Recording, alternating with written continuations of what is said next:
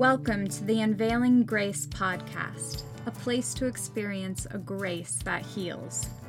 Allow this grace to take your life and your relationships to another level as it frees you from the weight of performance-based religion. Enjoy another episode as Joel Groat and Lynn Wilder share encouraging stories and candid dialogue that can help you experience a grace that heals.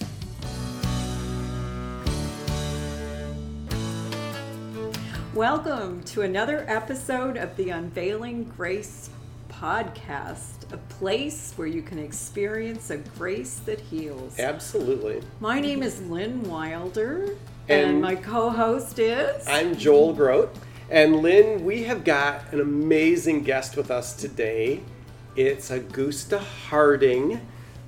Anybody who's part of the Mormons in Transition Followed Mormons stories has probably heard of her because she has been involved in ministry for a lot of years. We're not going to say how many, but she is definitely someone in who God's grace has been brilliantly displayed. And I've known Augusta for a lot of years, and I'm really honored to be able to have you on the podcast, Augusta. So thank you both.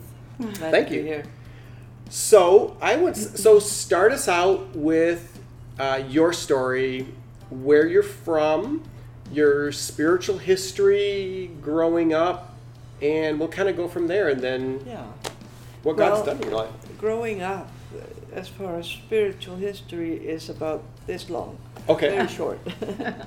I was born and raised in Reykjavik, Iceland. Okay. The oldest child of 3 to come. All right. The only daughter. And I was of course a World War II baby. All right. And grew up with Hitler on the radio and sirens and Americans marching on the street of Reykjavik. And so I grew up with a great deal of fear as a child. Sure, yeah. A great deal of fear that we would just be blown away any time, and that the norm of life was war. So yes. Everywhere there was war talk. And I began to, my father taught me how to pray, but it was of course just a little, now I lay me down to sleep type of prayer. Okay.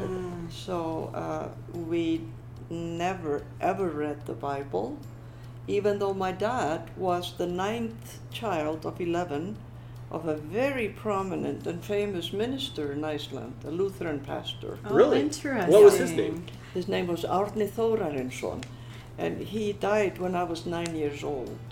Okay. So, wow. he had 60 grandchildren, so Okay. I wasn't very close to him, but I was fascinated by him. And I thought a lot about God or the supernatural. Iceland is an island, of course, in the North Atlantic, and we became officially Christians in the year 1000. Okay. Oh. That From was being bloody Vikings, okay. And so the church in Iceland is a state-supported church, the Lutheran church. All right. And so my grandfather baptized me when I was 3 months old, Christmas. And I was confirmed at age 14. Went to see the minister and went to catechism. But I was learning, the Lord's Prayer and the Apostles' Creed and all that. But I had no clue about the message of the Bible. I had no clue, really, who Jesus was or how he related to me. Sure. I thought if you were good, you hopefully went to heaven, and if you were bad, you went to the other place. You went to hell. Do you know a recent Pew study found that most Americans in the United States believe the same, right? That if you're just good, that's what gets you there. Absolutely. Yeah. So I knew I wasn't too good, so I didn't really, know where I fit in eternity. So when I was a young girl, I was invited to a Catholic church in Iceland. Okay. Fell in love with a choir boy and began to go there just to look at him. And it didn't matter. It didn't make any difference to me what was being said because it was all in Latin anyway. Oh, that's you know. right. Yes. All the Catholic services were in Latin Yes. back in the day. Yes. Okay. Then I had a pair of cousins Luther. who were Pentecostals. Okay. And that was a very small group in Reykjavik. And of course I was drawn to that because I liked everything that was kind of religious or spiritual or other than the, the pedestrian life. Yes. Mm-hmm. And so, but they frightened me. For one thing, I didn't want to wear that odd hairdo they wore. The Pentecostals? Yes, Okay. they wore a very strange hairdo. It was called the Philadelphia Church. And I had heard that they dunked people and held them underwater until they saw a white dove. Oh my. And of course that was a total lie. But I didn't quite know. But those kind of myths travel Yes. fast and take on a life of their own. I didn't want to show too much enthusiasm in case they wanted to dunk me into that. So anyway, but then I started hearing the word Jesus a lot, and they talked a lot about Jesus, and Jesus kind of became dear to me, although I didn't really know him. So when I was about 18, so much happened in my life between 18 and 20. All right. I was starring in an Icelandic film about the first Icelandic fiction, and it was Okay. I had the lead in that movie. I had danced in the National Theater. I was in ballet. Wow. And Okay. art was very, very important in my family. Okay. My father was an art dealer and had a gallery in Iceland. And so I grew up with artists and poets and writers and dancers and actors, and that was my life. Sure. We were, Okay. of course, super liberal, very liberal. And I really did not grow up with any talk of morality per se, although we had some sort of a sense of right and wrong.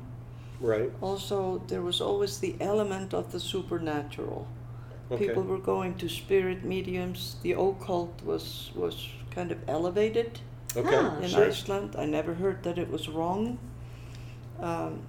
And people were saying, "Oh yeah, I went to a good seance last night, and so came through," and they encouraged me to go, but I was so scared Wow. of ghosts I didn't want to go. Oh, okay. So I had a lot of fears and bad health, and I got tuberculosis, and I got over that, thank God. And Now, is this still all between 18 and this is 20? no, this is all between like 7 and 18. Okay. And then I met an American at the embassy in Iceland, Okay. married him briefly, had a son Okay. with him, and came to the United States briefly. All right. And after being hugely abused and cheated on and physically maimed, I came to Iceland resolute I was never going to speak to another American again. Wow. Well, that would have been a horrible We're experience. glad Wow. you've changed your mind. Yes. Now, in the interim, I had been Miss Iceland in 1956. Had gone to London.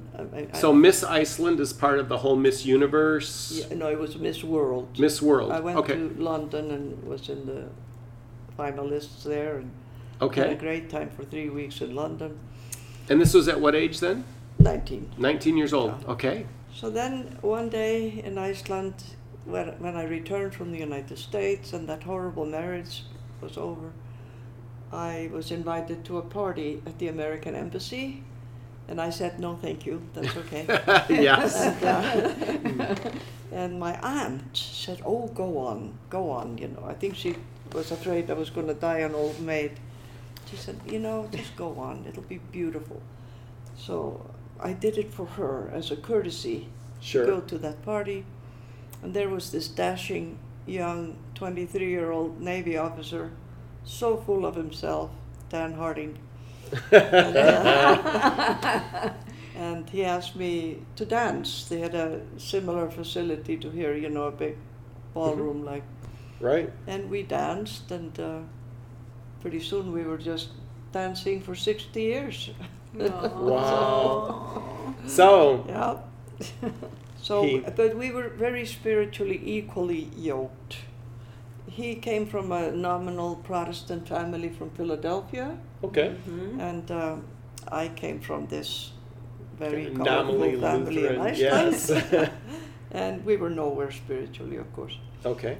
So we moved to the United States and settled, and I began having babies, Okay. and we. So how many children do you have? Five. Five, okay. Yeah. So things were going sort of up and down for us. Dan was finished with the Navy, and had become hired, by several companies. He went to University of Delaware and went for his master's in psychology, and Okay. was always hired by big companies as a marketing manager. So we were moving all over the United States, and I no sooner hung the last roll of wallpaper than he would say, "Honey, start packing. We're being transferred to Oh, so-and-so." no. We've lived in 13 states. Wow. Wow. Yeah. That's real. Okay, that's really hard It for is. women who have this Oh. incredible nesting instinct and a desire to settle in and. Not only that, I'm a foreigner here. I gave up my parents, my heritage, my culture, my language, my food, my everything. Yes. Wow. So I was homesick, terribly homesick. Began to be seriously depressed and anxious and skinny, as I believe it or not. I was like 98 pounds, and I'm Wow. 5'8", so Wow. I was seriously thin. So how is your relationship doing then at this point? Is it starting to was wear terrible. on the? He was always gone, and it was just a very argumentative marriage. I Yeah. threatened to leave, to go home to Mama, and did a few times, and always Okay. came back right away. We couldn't live together, and we couldn't live apart.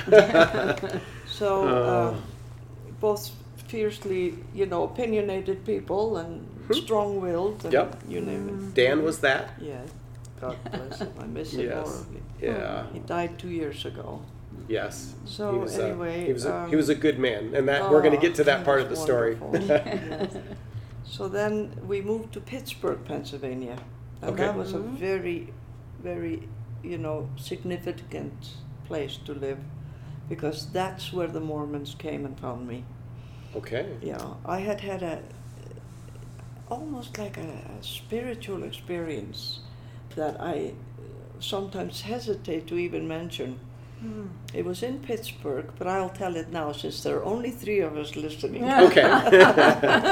Please Yeah. share. I will. No, I had known in Pittsburgh, in Delaware, when we moved lived in Wilmington, Delaware, and then worked for DuPont. Okay. Some other chemist for DuPont was there, and he was Mormon. And his dear wife and I, we really hit it off, and they invited us to their house, and we were amazed that people were having fun without drinking alcohol. That was Yes. one of my Yes. first amazements. I was so amazed. They were so There's no nice. beer. And they had 100 little babies, all blonde, Yeah. and she looked like a model, and just the all-time beautiful Stepford wife of Mormonism. Yes. And I knew nothing about Mormons except one thing that I had heard as a kid, that they were polygamists. Yep. That's all I knew. And Yeah, it's amazing how many people. That's the one Yes. factoid that they Right. retain. Yeah. Yes. Okay. And I didn't dare to ask them anything else, what they believed. And she said, we kind of waited for the cocktails that never came, and they explained, and they explained to us that they did not drink alcohol. And when I started to light up a cigarette, she touched my hand and said, Augusta, if you don't mind, we don't smoke. I didn't smoke much, but I smoked. Mhm. And so I was almost embarrassed, There was this something goodness about them. Kind of this aura. Yes. Of, yeah. That, Cleanness, kind yes, of, yeah. that appealed to me and made me long for it in a way. So we had lost touch with those people, and now we're in Pittsburgh, and I'm coming home from the hospital. I'm lying in the dark. Dan was sound asleep, and I was looking at a starlit sky through the window, and I did not say a prayer, but I did have a very strong thought and a question about, is there a God? Does God exist? I was so amazed with all these stars.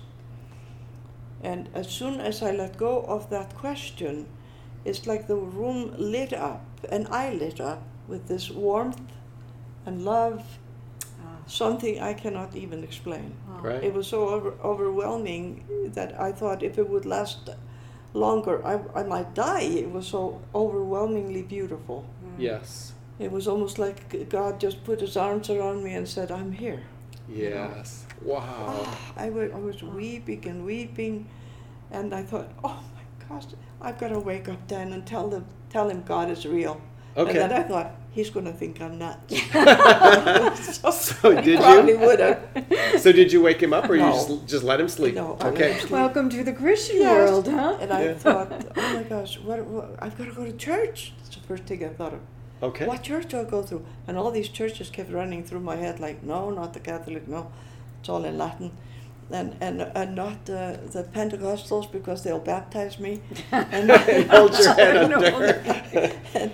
and so I thought, well, the Mormons were so nice. Mm-hmm. Maybe I can look into the Mormon church. Well, I thought to myself, in the morning, I will look in the yellow pages under Mormon. I would have never found it, of course, Yeah. Right. because it's the Church of Jesus Christ of Latter-day Saints. Yes. So I fell asleep, and 9 o'clock in the morning, which is not my shining hour, Dan had gone to work. There was a call. We had a phone beside the bed. I said, hello. And there's a young man on the phone and said, Mrs. Moffat. And she kept, we had her number, and it was driving me crazy, these calls for Mrs. Moffat. And I said, no, this is Mrs. Harding. You have the wrong number. And he said, oh, my name is Elder Erickson. He says, Mrs. Harding, I'm from the Church of Jesus Christ of Latter-day Saints, the Mormons. Uh-oh. Wow. I thought, this can't be happening. This you must know? be God, huh? Yes. So I said, yeah, I've been meaning to call you. And he said, you have? Every Mormon missionary's dream, right? Right. It's like- Golden. Such incredibly Yes. good luck. Golden. That's Okay. what they call so they it. came to our house, and we went through like 3 sets of missionaries, because I was kind of a tough customer. Mm-hmm. I wanted to know more and more and more, Yep. but they weren't telling me much. They were just telling me the same old story. First question I had, of course, was about polygamy. I was Yes. not about to share Dan with anybody, you know. Yeah. They said, no, that was only old men in the old days, and they were just, rescuing poor widows that were left, the same old story. Yes. And I thought, well, Which yeah, we maybe. know is And he like, said, Not yes. true. so totally not happening, Yeah. but that's okay. That's the party line. And So they said, Okay. definitely not part of our doctrine anymore. Mm. And so I said, well, did they sleep with these women? Oh, no, they didn't sleep with these women. They were just, offering them shelter and food. yes, just So I bought that lie. And now the campaign became to get me to feel this burning in the bosom. I was given a Book of Mormon. They were highlighting Bible verses out of the King James Bible. okay. I had a Bible that had been given to me when I was a child. Oh, It all was right. in Icelandic, and it was so unread that it was glued to. It was basically, you had to take a knife and go zip, because some of the corners were glued together. So Wow. Yeah. that's how much I had read it. And now I thought I could take on the Mormon missionaries, to test if this was true, right? So they're leading me through the primrose path, like very, very logical questions in a way, Mm-hmm. because they said, Mrs. Harding, if the Bible was enough, why would we have so many denominations? And goodness, I could not answer that. Because when I came to the United States, I thought there were only 3 churches, Pentecostal, Lutheran, and Catholic. Right. Found out to my amazement there were churches I couldn't even pronounce. Yes. What is Episcopal? Yes, Episcopal. Episcopal. That's good. And all the first and third and second Baptist and this and that. I had no clue. And nobody had ever really invited us to church except one Methodist pastor who had invited us to church, and I had no clue what he was talking about, of course. And that was the sum total. Wow. Yeah. Well, so here I am trying to answer this question. I thought, well, that's very logical. Why would there be so many? And they said, now, wouldn't it be a good idea, Mrs. Harding, wouldn't it be a good idea if God had a prophet on the earth today? Yeah. Because then we would know. And I thought, yeah, that would, of course, what was I going to say? No, that would be a terrible idea. Of course, Yes, of course, that would be a very good idea. That is a leading question, isn't it? We would all believe the same thing, and there would be no division, and we would all be one happy family. And so they said, Mrs. Harding, we want to bear our testimony that there is such a prophet on the earth today. And his name is David O. McKay, who was the prophet at the time. Yeah. And okay, so we're going on and on. Make a long story short, I consented to take 6 lessons with them. And this is way in the old days when they had these flannel boards, with these little figures. Yes, flannel graph. Yes. And Dan was with you with this? No, Dan was usually gone, all week on trips. And they would come when Dan was gone. Finally one day Dan came, and he was kind of interested too, but very cocky, like, show it later, really, haha. So I'll never forget, I was so embarrassed. I thought, Dan, how can you be so rude?